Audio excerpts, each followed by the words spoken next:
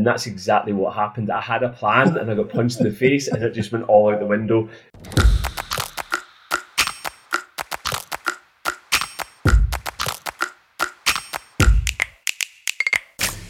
As you can imagine, for someone who leads a digital agency focused on transforming brands, spending time talking to the head of digital transformation for UEFA got me a wee bit excited. I wasn't allowed to fully geek out with Craig because Phil gets bored, and when he gets bored, he causes trouble. But there were some real highlights in this episode. One of the things I loved was listening to Craig talk about digital transformation being more than just the technology, actually being about the people and capacity building and that side of the journey. Super important when it comes to digital transformation. I loved listening to Craig's career journey and how he's constantly learned and evolved over the years, going right back to his early passions and how his early passions have fueled his career. Also listening to his life at UEFA and some of how that digital transformation journey has gone at such a global brand such as UEFA. It's a brilliant episode. I'm sure you'll get lots from it. So please sit back, enjoy. Don't forget to subscribe, to share, to leave us a review, and enjoy this episode of the Wonderful People podcast. Welcome, Craig. And the first question we ask all of our guests is not why Phil Jones is so handsome. The first question we ask all of our guests is, if you could be stuck in a lift with someone, who would it be and why? Right, there's so many options, so many ideas I've got for that question. I had a few different thoughts, but the one person that I'd absolutely love to meet, and I think would be an absolute blast to be stuck in a lift with, would be Al Pacino. And actually, I don't know if anyone else has said Al Pacino, they haven't. He is an absolute legend. And actually, interestingly, there's a bit of backstory there as well. I mean, not only I was obsessed with The Godfather from a young age. I think my dad got me to watch The Godfather when I was quite young. I then got quite obsessed with that movie, and Al Pacino obviously being a key part of that. That actually formed part of my navigation into technology and digital through that film. But Al Pacino, yeah, I mean, just an absolute legend. Imagine that those gravelly tones of his voice, and I would get him to recite that inch by inch from Any Given Sunday. I don't know if you've seen the movie. Right, yes. Inch by inch. When how much would that get you, like, up and inspired and kind of like motivated? And so yeah, I'd love him to recite that in a lift. That'd be pretty epic. That is a good answer. Yeah. That is a good answer. It's kind of like a scary lift, but like a brilliant lift as well. Yeah, that's excellent. So Craig, obviously you've had an incredible career in terms of huge global roles at Nokia, Microsoft, Tata Communications, and as well as your current role. But take us a step back. Do you remember your first experience of sort of technology or multimedia, as it used to be called? You know, and was there a moment where you realised, hang on, this is the career for me? Actually, I remember it like it was yesterday. It's one of those moments where you always kind of like stuck in my mind. I used to actually, my dad worked for the Daily Record newspaper, which was kind of part of the Mirror Group newspapers for many years.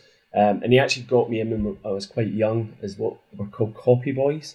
So they were kind of runners in newspapers. And it was an incredible experience at a young age to sort of being amongst that kind of editorial kind of news experience. And so I worked there for many years.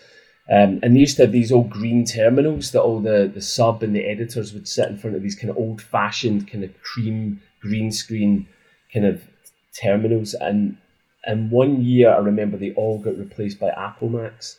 So all of a sudden desktop publishing became a big thing. I can't remember the exact year. It must have been like 95, maybe before that. And they brought in all these new Apple Macs. And I just remember just thinking, you know, they look incredible. And I was always into a little bit of tech anyway. So I remember sort of my manager asking me if I could kind of help set up some of the Apple Mac computers. And I was doing some desktop publishing, and I was kind of just playing around, just learning different skills. And it was kind of giving me an idea of, you know, things that I wanted to do as I was going to college or university. And I remember somebody calling me over. They downloaded a browser called Mosaic. It was the very Mosaic, the very first web browser, I think released in 1990 or 94, and then just showing me the internet and just showing me like these kind of text-based websites. And I just remember just thinking the potential of being able to access all of that information at the touch of a keyboard was pretty incredible. So that was kind of the moment where I just remember I definitely want to do something. I got very quickly actually started learning to code HTML and sort of building websites and setting up, helping friends set up kind of content and things like that for web pages. So that was kind of the early days, just really getting into kind of technology, learning about web and back then. So that was that moment where I thought I definitely want to do something around this space. And as you said, multimedia was kind of the big space at the time. So at university, it was kind of multimedia courses. So it was all doing stuff in Macromedia. Phil will probably remember that, Macromedia. Back in the days, it was all kind of multimedia platforms and CD-ROMs that you'd get free with a magazine. So designing all the platforms and content you could put onto that. But then the idea of being able to get that online and put that onto a website that could be accessible, directly in real time was quite an exciting idea. So that was kind of that moment where I thought, definitely I didn't really know what that was going to look like, but that was kind of that moment where I thought, this is for me. Brilliant. Now, Craig, digital transformation has been a buzzword that now makes up half of your job title. What does it actually mean for a brand like UEFA? Well, I agree. I mean, I think it's been used quite a lot over the years. Kind of what does it mean? Interestingly enough, it's probably less about technology. It's probably more related to kind of building capability. So over the years, obviously through the years I've been in sort of web and digital and social, and I've kind of evolved more from technology, building tech platforms, content management systems, really helping organizations better get to grips with how to, automate, digitize kind of, processes and things within their organizations, everything from internal platforms through to kind of B2B and B2C. I've kind of worked across all the different areas. And what's always interesting is over the years, the technology's advanced. There's been more and more, like an abundance of technology that's got, cheaper, more accessible. And that's one of the reasons I absolutely love tech. It's like, it was one of those things, that idea of putting so much potential in the hands of anyone to create anything they wanted, businesses, content, ideas, creatives, music, art. And because I come from that sort of creative mindset. So the idea of this technology being able to empower people to do incredible things has always been kind of at the heart of what I've thought about. But the interesting sort of dichotomy has always been that as more technology develops, it actually starts to become more complicated, not easier. You start to see just the amount of agencies, the amount of companies building new incredible technology platforms. You start to realize that actually just implementing the solutions and the platforms, you think that's going to be the kind of tick. We've kind of done that now. You realize quickly that's actually just the start of the issue. The real challenge is having the capabilities and the skills, having the people and processes in place to make that technology work seamlessly, to make it actually integrate and make people's life easier. I think for so many years you go in and there's always been that kind of IT headaches and all the challenges with technology, and people tend to kind of, get frustrated with technology, and actually it should be the opposite. And that's always got me quite angry, because I feel like technology should make things easier. It should provide solutions, not more challenges. So from a transformation point of view, back to your question, Phil, the way I sort of think about it as I've kind of matured and evolved over the years in my roles is I've actually realised a lot of it really is about people. It's about building great teams. It's about really finding talented people from all different walks of life, from different backgrounds, who have a passion for technology, but a passion to make it accessible and easy for businesses to use and to access. So, and also with that, it's actually creating the right, I would say creating the right frameworks so that you actually have the right teams working alongside each other, getting them to produce the right products, launch those into the market. And so for me, it really has been always about building really strong teams and getting them to work together, getting them to achieve, incredible things together, and building that out. So for me, transformation is less about technology and from a digital point of view, and it's more about really bringing those processes and people together, and making sure that they can actually deliver seamless experiences to both the business but also to your customers. Speaking about delivery, Craig, what kind of things have you been working on since you up sticks and moved to Switzerland? Is it 4 years now? 4 years ago? Yeah, I know. Yeah, 4 years, 2018. It's kind of been a strange 4 years. Obviously, 2 years of those was fantastic, and 2 years has been a little bit challenging for obvious reasons we won't go into. But look, amazing things. It's an incredible organisation. Moving with the family. Firstly, the family experience of taking the kids and Jane, my wife, out to Switzerland was obviously a big change to our life, but it was exciting. It had its ups and downs, but it really, but first and foremost, really about that family experience, and obviously the beautiful HQ that we have in a place called Neon, just in between Lausanne and Geneva, just on the Lake Geneva. On the lakes there is incredible. So it's a beautiful kind of setting, and again, it's an incredible organisation. And so, it was quite a privilege, to be honest, to get the role and go out there. And so for them, really, it was about their business is obviously in television, rights business, the partnership and sponsorship business is obviously where, predominantly that's been focused on. But there was obviously a big demand from partners from across the different ecosystem in sport, that digital is playing an increasingly important role in sport and football. And so really my role was to go out there and support, as I said, building the team out, really building out the different product teams.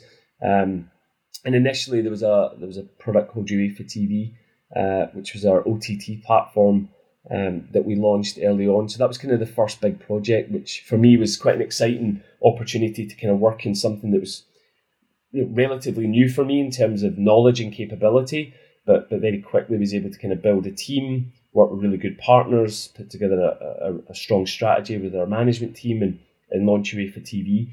So that's something, highlight if anyone wants to go and download UEFA.tv. You're welcome. Everyone that's into their football will love it. You got all the best highlights and all the great matches. But what was really exciting about that project, more importantly, was it was a fantastic way for us really to get a lot of our youth matches, a lot of our youth football, the women's game, we have a huge amount of competitions that maybe don't get the same amount of attention on traditional kind of television. So it was a way for us to really promote a lot of those other competitions to the market through UEFA TV and enable us to go direct to that fan and build those direct relationships.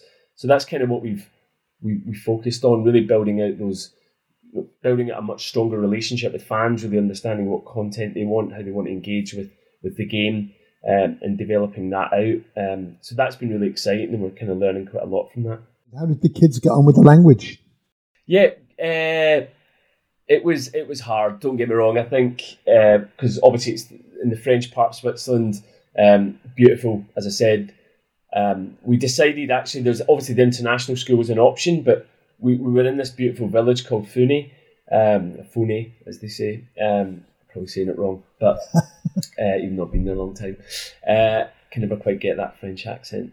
Don't know why not. Maybe it's from Glasgow. But we lived in this beautiful village and just off the lake, and we decided there was some really good local schools. And I just think from an integration point of view, just kind of getting to really integrate into the community, we decided to put them into local school. The challenge was that was obviously all in French, even to the point where the teachers, maybe if they did speak English, they didn't say they did. So it was all very much in French. So the kids found it quite hard for a few months, but at that age, still quite young, they were able to pick it up.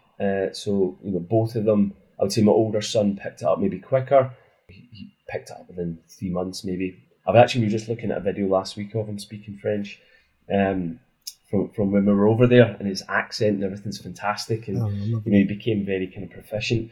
So both of them, they picked it up and they thoroughly enjoyed it. It was a great experience, and beyond just the language, it was getting to learn to ski, spending time in the mountains, on the lake, learning to sail. So there was all these kind of additional benefits for the family. And so when in the winter in Switzerland, you tend to spend a lot of time up in the mountains for obvious reasons, just to get out into the snow and up into the mountains and the skiing side of it. And then in the winter, you've obviously got in the summer, you have the lake. So it's a beautiful place to be, just down by the lake. But yeah, the kids picked it up well. Unlike their father, myself, I've tried, but it's so hard. It's so hard to learn language as you get older. So we won't put you on the spot and ask for a little bit of French. We won't do that. You can do. It might be all. I've got a famous quote, but yeah, probably not. It won't go across well. I just wanted to say, Craig, the answer, your answer around digital transformation was absolutely brilliant. Just around the people and processes, and I think so often people think digital transformation is just the tech itself, and actually forget the fact that it really is the people and processes and teams that is there to transform. It's not there to transform itself. It's there to transform people's lives and how they work. No, exactly, Dan. But it's like, as I said, I think just because with any space that goes through massive sort of technological transformation, there tends to be a huge amount of businesses and opportunities that arise. So everyone's trying to create solutions to problems, sometimes even to problems that don't exist. But there's just a volume of applications and solutions that kind of get put into the market. They're all very well marketed, very well sold.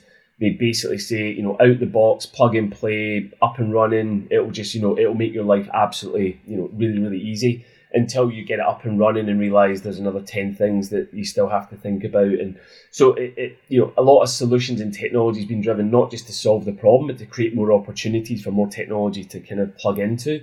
So I think there's been, and that's been one of, I suppose, the disappointing thing, as someone who's loved technology, loved this space, I'm really sort of hopeful that we'll start, and I believe it's happening in some areas where the technology is becoming really frictionless. It just works. It's just plug and play. It works. It does what it says it needs to do, and it actually does deliver the kind of promise that you expect. And I think for a long time in different areas, technology has always struggled with that. That's why social media became a huge, I think, from when we moved from kind of websites, going back to the point when I started designing websites back in the early days, sort of Web 1.0, a lot of the people that came to me didn't understand how to get something up and running. So there was a lot of people that were building solutions and technology. And so I set up a web design company to help people build websites. But then the problem became, well, how do you manage the content on the site? So therefore, then you had to kind of charge additional services to manage all the content. Then we had the kind of evolution of CMS platforms, which again solved the problem, but then generated a whole bunch of new issues. So I think when things like Facebook, Twitter, LinkedIn, Facebook, all of these platforms now became a way that you didn't need any technical capability to be able to get content onto the internet, and ultimately that was that seamless experience of just like plug and play, download the app, start typing and it's out there to the world. That essentially became the platform, and that's why everybody kind of really adopted the internet to the masses, and it became such a predominant part of our lives because that technology was so accessible by everyone. But then that obviously came with a lot of its own challenges from a commercial point of view and other areas. But that really is I think the constant evolution of how do you evolve with technology, enable the right people to use it so that it can deliver the promise that's expected. That's right. Well, taking a step back from that, Craig, and looking at the industry you're in now, obviously you're in the sports sector and you're dealing with a plethora of platforms, technologies, teams, content. And what would you say are some of the challenges that you sort of see in the sports sector when it comes to content and how it's consumed and the evolution of it? Yeah, it's a really good question. Challenges and problems are probably, it's more the fact that there's obviously physical limitations with the amount of people that can access a live game, as in physically being there. So there's nothing beats the stadium experience. I think, as you all know, going to any kind of sporting event live and being there, soaking up the atmosphere. It's kind of, you can't really, there's nothing that comes close to matching that. However, there's obviously a lot of people that can do that and watch it on their televisions or devices, and again, that's an experience. You get to experience it and not miss out on that event.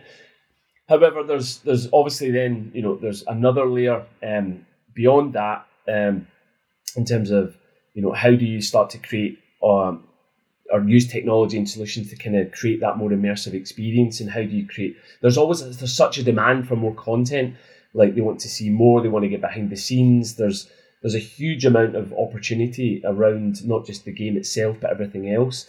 And so really it's how do you start to build and how do you start to create the content and the experience and the platforms and deliver that in a way that fans want to experience it.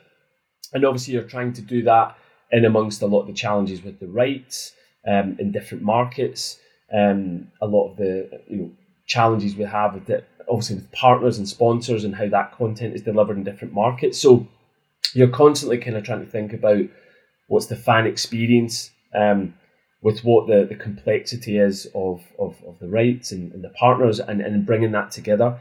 And that's where I think we've seen, one of the things I would say is since moving into sport and UEFA is just the volume and the amount of incredible technology and innovation in that space. There's so many incredible businesses and startups and entrepreneurs trying to solve some of those challenges. Everything from sort of like video and OTT technology through to kind of immersive technology through to AI. We've obviously seen the rise of NFTs and all that kind of Web.3 thing happening now, which is interesting. So there's just a huge amount of, again, going back to that challenge is, it's what's the right technologies that we need to deliver the solutions for the fans that actually, create that kind of new immersive experiences. That's something that we're kind of always trying to figure out and improve upon. But as I said, I think you'll never, I don't think you ever take away from that kind of experience of physically being there. And there's always been discussions about how do you bring digital to the stadium? How do you... And I think people for a long time were thinking about it the wrong way. It was more about how do you get content to people at the stadium on their devices from a sporting point of view. But actually I think the technology, what I've seen is what people want is the technology to better help them get to the stadium, right, get to their seat, make their experience better just from a pure logistical point of view, ordering food, paying for things. So I think a lot of stadiums and a lot of sporting organisations are looking at actually the technologies about the experience of being there, whereas the actual content of the match itself, that's really about kind of how do you get that to people that aren't at the game itself, so that you're not really interfering with that live experience, but making it a better one. I think that's kind of how I think about it, and I think most of the industry are moving towards that thought process as well. Brilliant. On a personal level, Craig, tell us something about yourself that people might not know. It's a wide question for you, isn't it? Yeah, so much, Phil, but what do I want to release? Well, I mean, I think it's probably no secret that I think obviously, like from a fitness point of view, I've kind of went through different phases in my life where I kind of maybe, I don't know, actually, it's a good point. White collar boxing, I remember you doing last year. You were pounding someone to death. Yeah.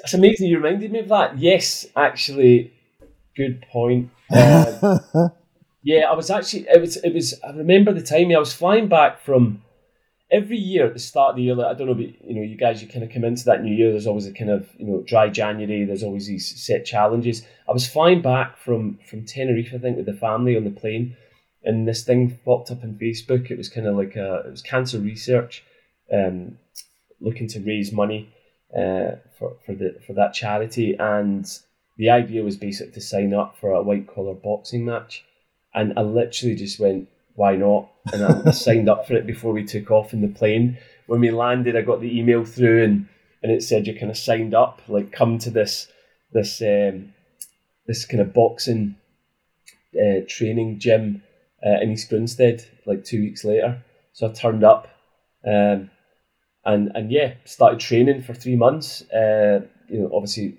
really good cause. My mum had actually, she'd had cancer. Luckily, she's had it twice, but she's recovered. But so it was kind of quite close to my heart at the time, just to kind of do my bit to kind of make sure we could raise some good money.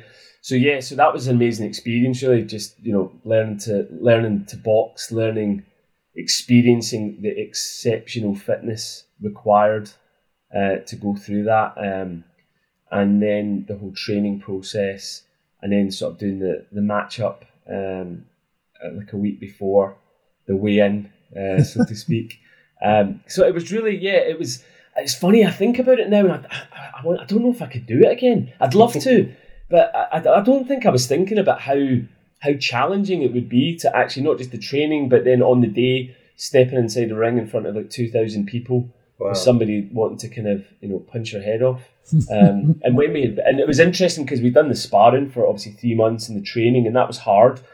But I started enjoying the sparring part of it. And obviously you're still hitting each other, and you're still getting tagged and stuff in the head. But it's more of a sparring, so you're not getting that full impact. But I remember sparring thinking, this isn't too bad, I can take that. And I got quite a few punches to the head, but I thought it's not too bad. And literally when that bell rang on that night in the ring, I just remember probably not really thinking, and my heart rate had sort of just started to go up, my adrenaline was just kicking in, but I hadn't really got into the moment until I remember I just got punched like straight bang in the centre of the head, like in the face, right on the nose. And I remember thinking, honestly, through my head I went, oh my, this is real.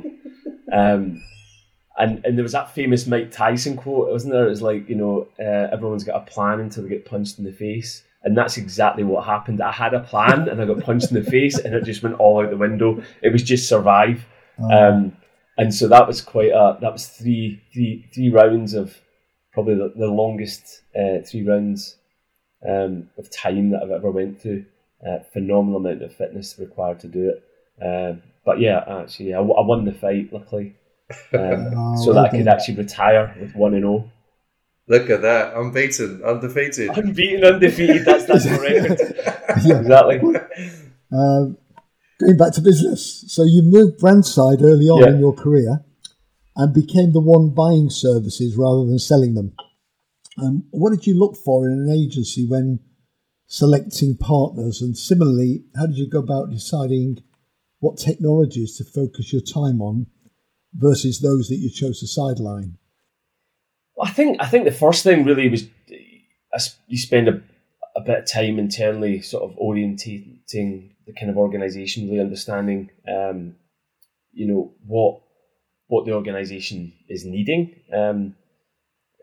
There's a lot of tendency, I think, and I've seen this happen a lot, and I've fallen foul of it as well. You jump in and you think you know what the answer is, and you think you know the solution to the problem, and you kind of jump out. I've done that several times. It's one of those traps that you always fall in, because you're kind of thinking, I know how to fix this, but what you realise is you didn't really inherently know the issue in the first place.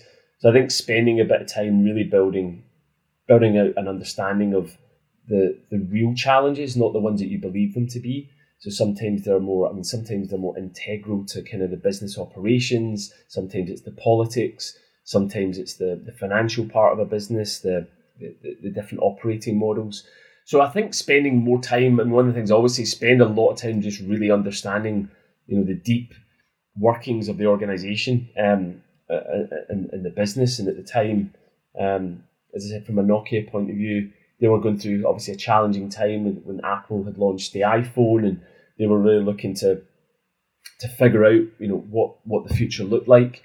So, a big part of what we believed at the time was that we had, a huge amount of love for the Nokia brand, their devices, their phones, across the world, well established. I mean, I think everybody, I don't think anyone's not had a Nokia phone, and it's a really important part of their life as they move through into kind of getting a mobile phone and what that meant to kind of, transforming their way of communicating. So we had such an amazing amount of brand love. So really it was then about really understanding how you maintain that, and really understanding the feedback of of customers at the time, and fans of that brand, and really building that out and learning. So there was a huge amount of work we did on research. looking at real tools and platforms that could help us better understand, what customers were wanting from the product, really understanding that feedback loop. And then I think early on there was a sort of, maybe before the kind of influencer programs have really kicked off and became famous, we did a lot around real kind of brand ambassadors, and really working with the communities in each of those markets and really understanding the customers at the heart. So there was a huge amount really of just understanding the business and understanding those core challenges. And I think once you get to that, I think actually finding the technology and the solutions becomes a lot easier. So I think really it was just a kind of marrying up the challenges and then kind of really tapping into some of the technologies and the platforms that were becoming available. And that was really kind of the early kind of Web 2.0 days when social media was becoming a lot more popular, and there was a lot more obviously mobile apps. So there was a much easier way. There was a far greater way to actually connect in with customers and get that feedback and build that community and build those relationships. So for me, there was a lot of technology moving into that space. And so once we understood those challenges, we could really tap into the technology that existed at that time. Probably. Enjoying our podcast? Remember to subscribe, share, and leave us a review. I mean, there's a lot there, Craig. And I suppose, you mentioned Nokia, a couple of times, but looking back at Microsoft, Nokia, Tata, a whole bunch of brands you've been with, has there been some standout moments, or have you can you pin a couple of, proud career moments? Yeah, so many. Probably STA Travel, interestingly enough, when I first started working, that was an incredible experience, a well-loved student travel brand, getting to obviously travel the world, launching kind of our content management system and sort of helping them transform their business from a traditional kind of bricks and mortar travel agent to kind of taking them online into the kind of online booking world. That was working with IBM out of Germany, meeting just some of the most incredible people and building relationships up around the world, and just learning how technology was being developed and how the internet, the web was being kind of established in different markets back then. That was a very exciting time for me. Got some incredible leadership to work with at the time, the founder of STA Travel and some of the leadership there, and working, as I said, with IBM, some really, really smart people. So that was definitely a moment where I kind of remember kind of really sort of maturing and growing up and really understanding the space, and that was kind of a big project. So thoroughly enjoyed the time there. And then, I think obviously then transitioning into, actually from there I went across actually into a company called OpenText, actually it was Red Dot at the time, and it was really kind of, I went from helping brands solve some of the challenges to then kind of really working on the B2B side, really sort of selling some of those solutions, and that was a bit of a whirlwind tour of just traveling around the States and different places to kind of really help them understand the kind of what was Web 2 or social media kind of world, and then really building that into kind of an enterprise platform. Craig, what are you most excited about for 2022? What are the bits of tech that you see as potentially the big game changers? Well, at the moment I've kind of got heavily into the kind of Web.3. Have you guys sort of picked up in have you went down the rabbit hole of Web.3 yet? Dan's nodding. A little bit. Dan's in. Yeah, Dan's already there. Yeah. It's in fact, I had a conversation about 2 hours ago around the Metaverse. I've been started to invite it to events in the Metaverse. It's rapidly becoming a conversation with brands. Yes, so it's an interesting space for sure. I think I first got introduced to, if we sort of go into the fundamentals of it, I got introduced to kind of blockchain technology, I think early when I was at STA Travel. I picked up, I think it was kind of when Bitcoin, it was like when Bitcoin had first kind of like started hitting the mainstream, really understanding the blockchain and understanding that technology. And then, I've always kind of kept an eye on it, but I've never really spent a lot of time getting into the depth of understanding, what it means, where it's going, what's been developed. And probably in the last year, I decided through, different signals that I started to feel, and different people around me started to talk about it. So I took the time to really get deep into understanding it more. And that obviously manifestation of things like NFTs, obviously with Facebook rebranding as Meta, that obviously brought a lot of attention to the space. But what I actually found has been a huge, I suppose, to some degree, a revolution under the radar, with a lot of people really building out a whole new infrastructure of decentralization, decentralized banking, things called DAOs, which are these kind of decentralized autonomous organizations. There's all this kind of new jargon, new tech, but at the core of it really is, I think, trying to get my head around what does this mean? Why is this happening? What's the benefit? Will this actually will this gain mass adoption? And obviously time will tell.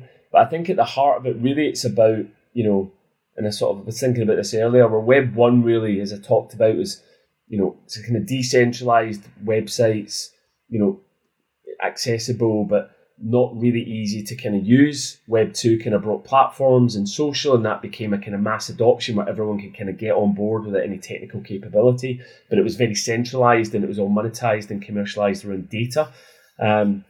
And I think what we're seeing is, interestingly, a sort of shift back to decentralization, where actually people can start to own their own IP, being able to kind of launch their own, own their own content, being able to, connect with, build communities, connect with people, and the technology is being developed in order for people to do that without having to centralize that through one, core platform. So I think that the premise of it is interesting, and I think there's different aspects. I think you touched on Metaverse. This, I think the holy grail of a kind of interoperable kind of world, virtual world, where everyone can kind of live across different platforms, and we'll see those things, and we are seeing those things, being developed. The tokenization through crypto, and people having wallets and connecting their crypto to get involved in different projects and connect to different applications. And then we're seeing things like these kind of decentralized organizations through DAOs, where you can kind of program essentially companies into code so that they can operate a kind of, a decentralized kind of autonomous way.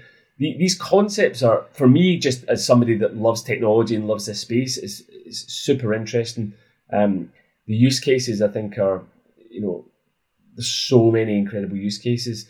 The question will really be, how will the technology, going back to what I said earlier, will it be accessible? Will it be something that will actually deliver the promise that it sets out to do? Right. And I think those will be the key questions. I think most of it at the moment is still quite complicated, hard to work out. There's different aspects to it. There's different different camps, different religions in terms of within that space, really looking, some people are kind of very religious about one part of the technology versus another. So really it's about how those things are developed over time. But I personally, I think it's going to be, I think we could be seeing the start of a fundamental shift in terms of how technology, monetization, ownership, IP is going to happen. And I think what we will find is the middle. So in other words, the kind of middleware, all of the middle solutions, all those technologies I talked about earlier that were meant to solve problems, just created more middleware solutions. I think we're going to see potentially a lot of the middle sort of start to be essentially kind of deleted and moved out, as people can actually go directly from, brand, company, content, directly to person. Yeah. With a seamless kind of financial platform in the middle that kind of automates that whole process. That if it can be delivered, I think is exceptionally exciting, and I think there's a lot of potential to kind of, build upon the back of that. Yeah, agree with that, Craig. And just a couple of anecdotal points from my side is that I'm having more and more conversation with, with brands, with startups that are all, they're beginning to focus their technology suite, their customer journeys all across blockchain. I had a conversation just a couple of hours ago about Metaverse and wanting to create web platforms that connect into the Metaverse. And, they're talking naively, they're talking conceptually, but they're talking about it. It's becoming the lingo and the buzzword. amongst brands. And the other sort of response to what you're saying anecdotally is my 12-year-old comes out of school the other day and he said, "Dad, have you invested in any NFTs?" I said, "Not yet. Why?" He said, "Oh, no, you should do." I was like, "Thank you, financial advisor, 12-year-old Asher." And he said, "What about Bitcoin? How many Bitcoin wallets have you got?" I was like, "Where did all this come from?" He said, "Oh, no, we're talking about it at school today." Yeah, amazing. And then he, and I thought, must have my 12-year-old is coming up. His mind is getting educated on Bitcoin, NFTs, and he starts saying, "Oh, Kobe Bryant's got this NFT, and these guys own this," and that's what they're being educated in. So I thought to myself, how quickly we adopt it as brand and marketing leaders, the next generation are already adopting it. It's their mindset. They're already being trained in it, talking about it. Absolutely, Dan. No, I think that's where I think it was another signal that I noticed, because when my kids, they spent a lot of time in Roblox. From right, yes.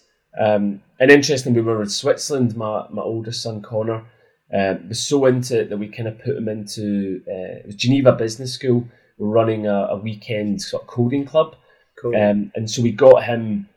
He was just so interested in it. We thought we'll send him along and see if he enjoys it. And he sort of learned to kind of code in Python and Unreal Engine, so all of those kind of technologies. And then he started to learn how to market on YouTube, how to build the brand of his games. And at sort of 10, 11 years old, this was incredible for him to kind of pick this up.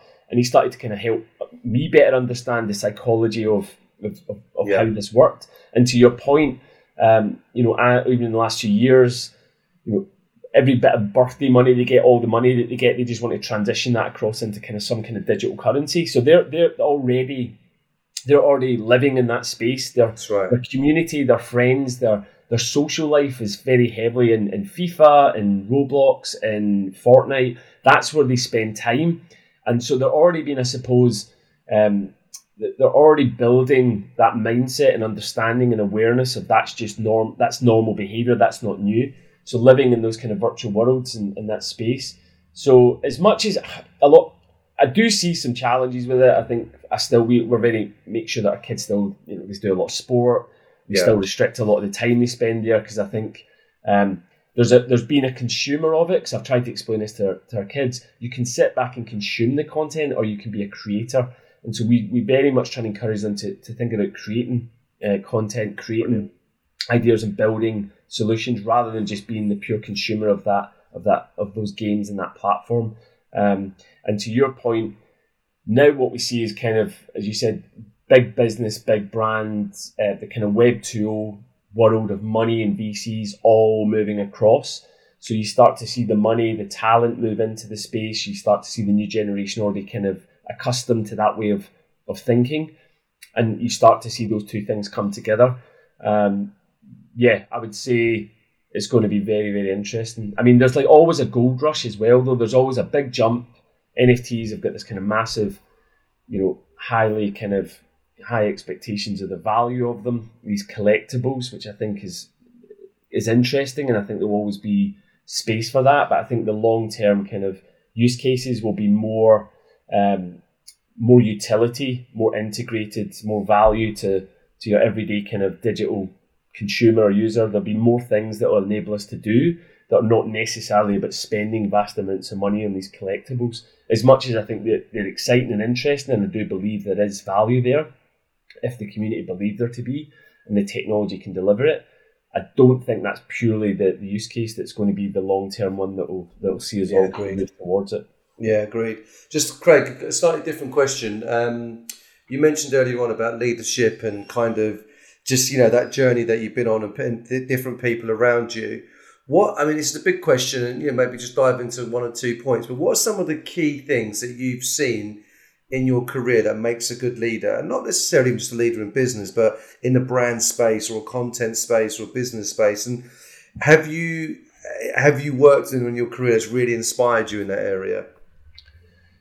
Yeah, it's something, I think I've went through it as well. And then you start to realise what great leadership looks like. And so for me, there's probably, and I've got an interesting quote actually that from a book I read that I'll come to in a second. But in summary, I think the way I think about great leadership and think about all sort of leaders I've had and how I've thought about it is when you're younger and you sort of move up and you sort of become a manager of people, I think your instinct is always to kind of manage. So therefore it's to kind of, in other words, control and manage and kind of be in charge. And you think, right, well, you need to be, because you're the boss, you're in charge, you need to know everything that's going on. You need to direct everything. You need to be involved in everything. You need to kind of, basically, I suppose, manage your resources and your team as tightly as you can, because you think that's kind of what, when you're younger, you feel like that's why you've been given the role to kind of manage people.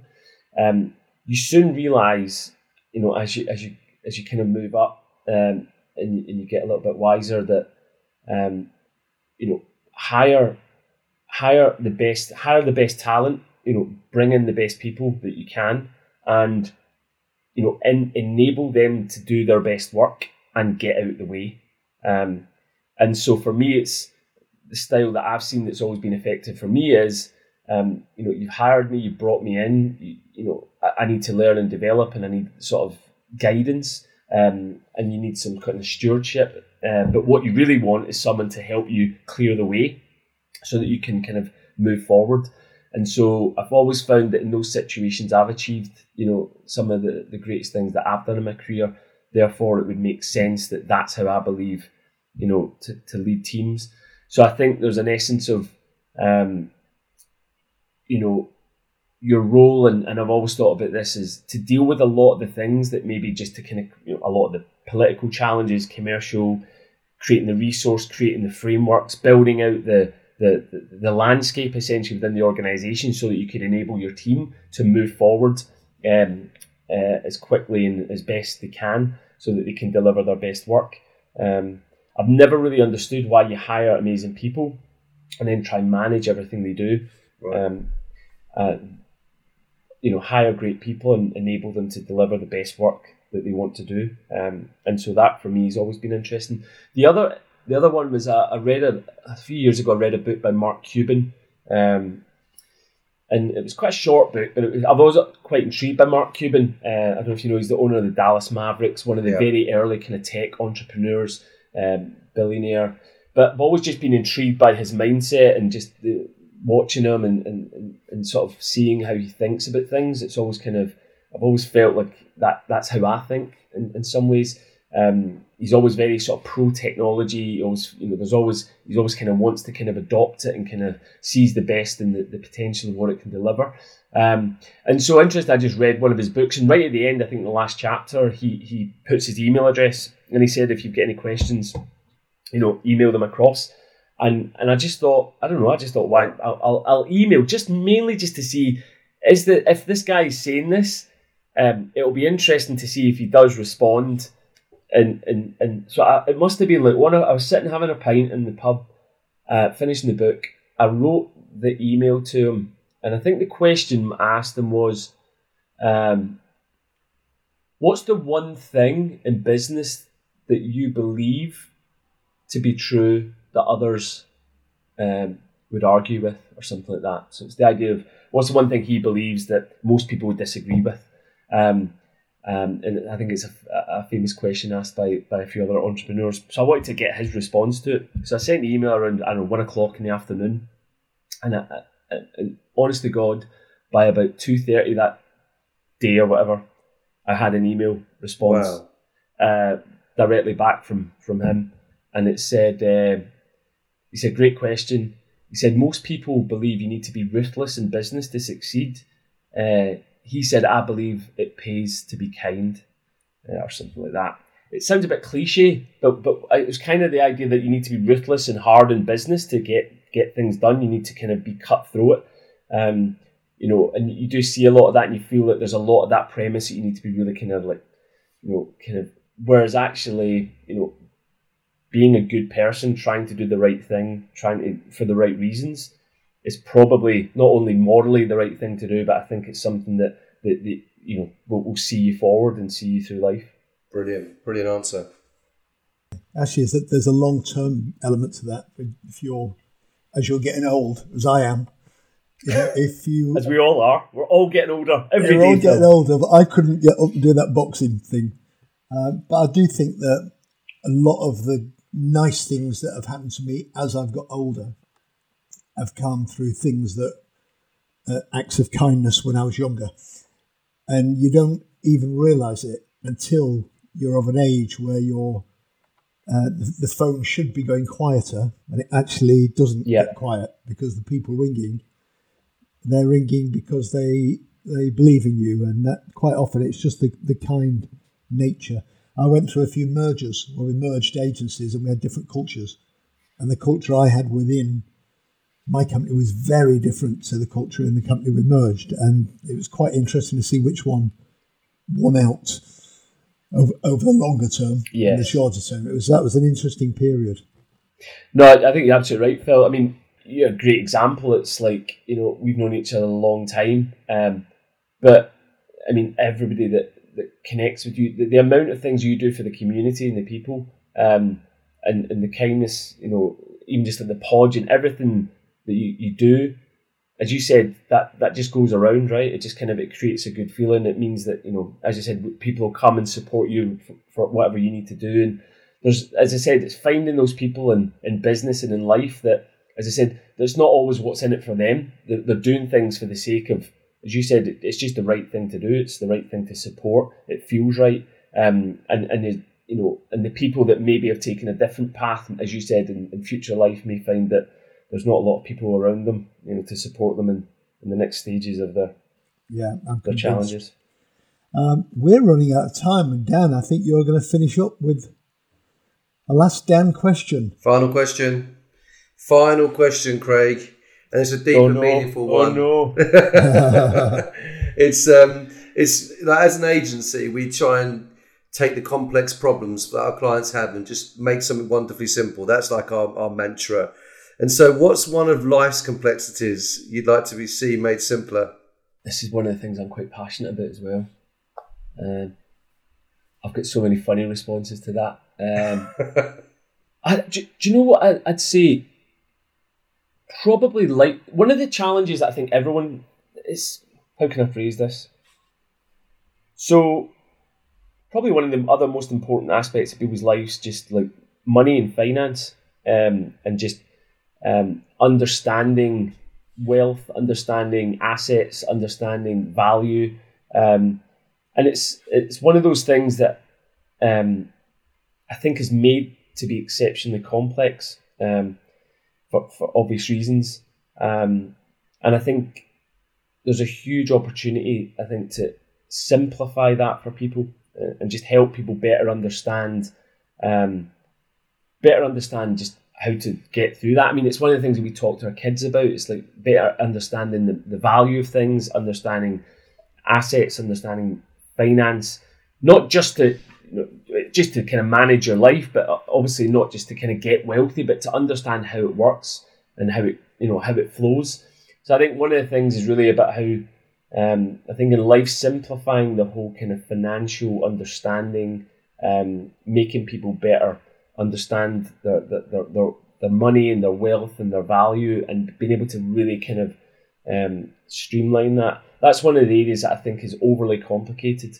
And it's interesting with the kind of new age kind of, the sort of the change to the whole kind of modernization of banking systems, interestingly, decentralized finance, DeFi. There's a lot of these kind of new technologies that are starting to help people better understand and manage, their assets and their wealth and their money, so that they can, understand it better and help them achieve more. So that's one of the areas I always think's something to do. The other area, just simply, is car hiring. I don't know if anyone goes to an airport and tries to hire a car.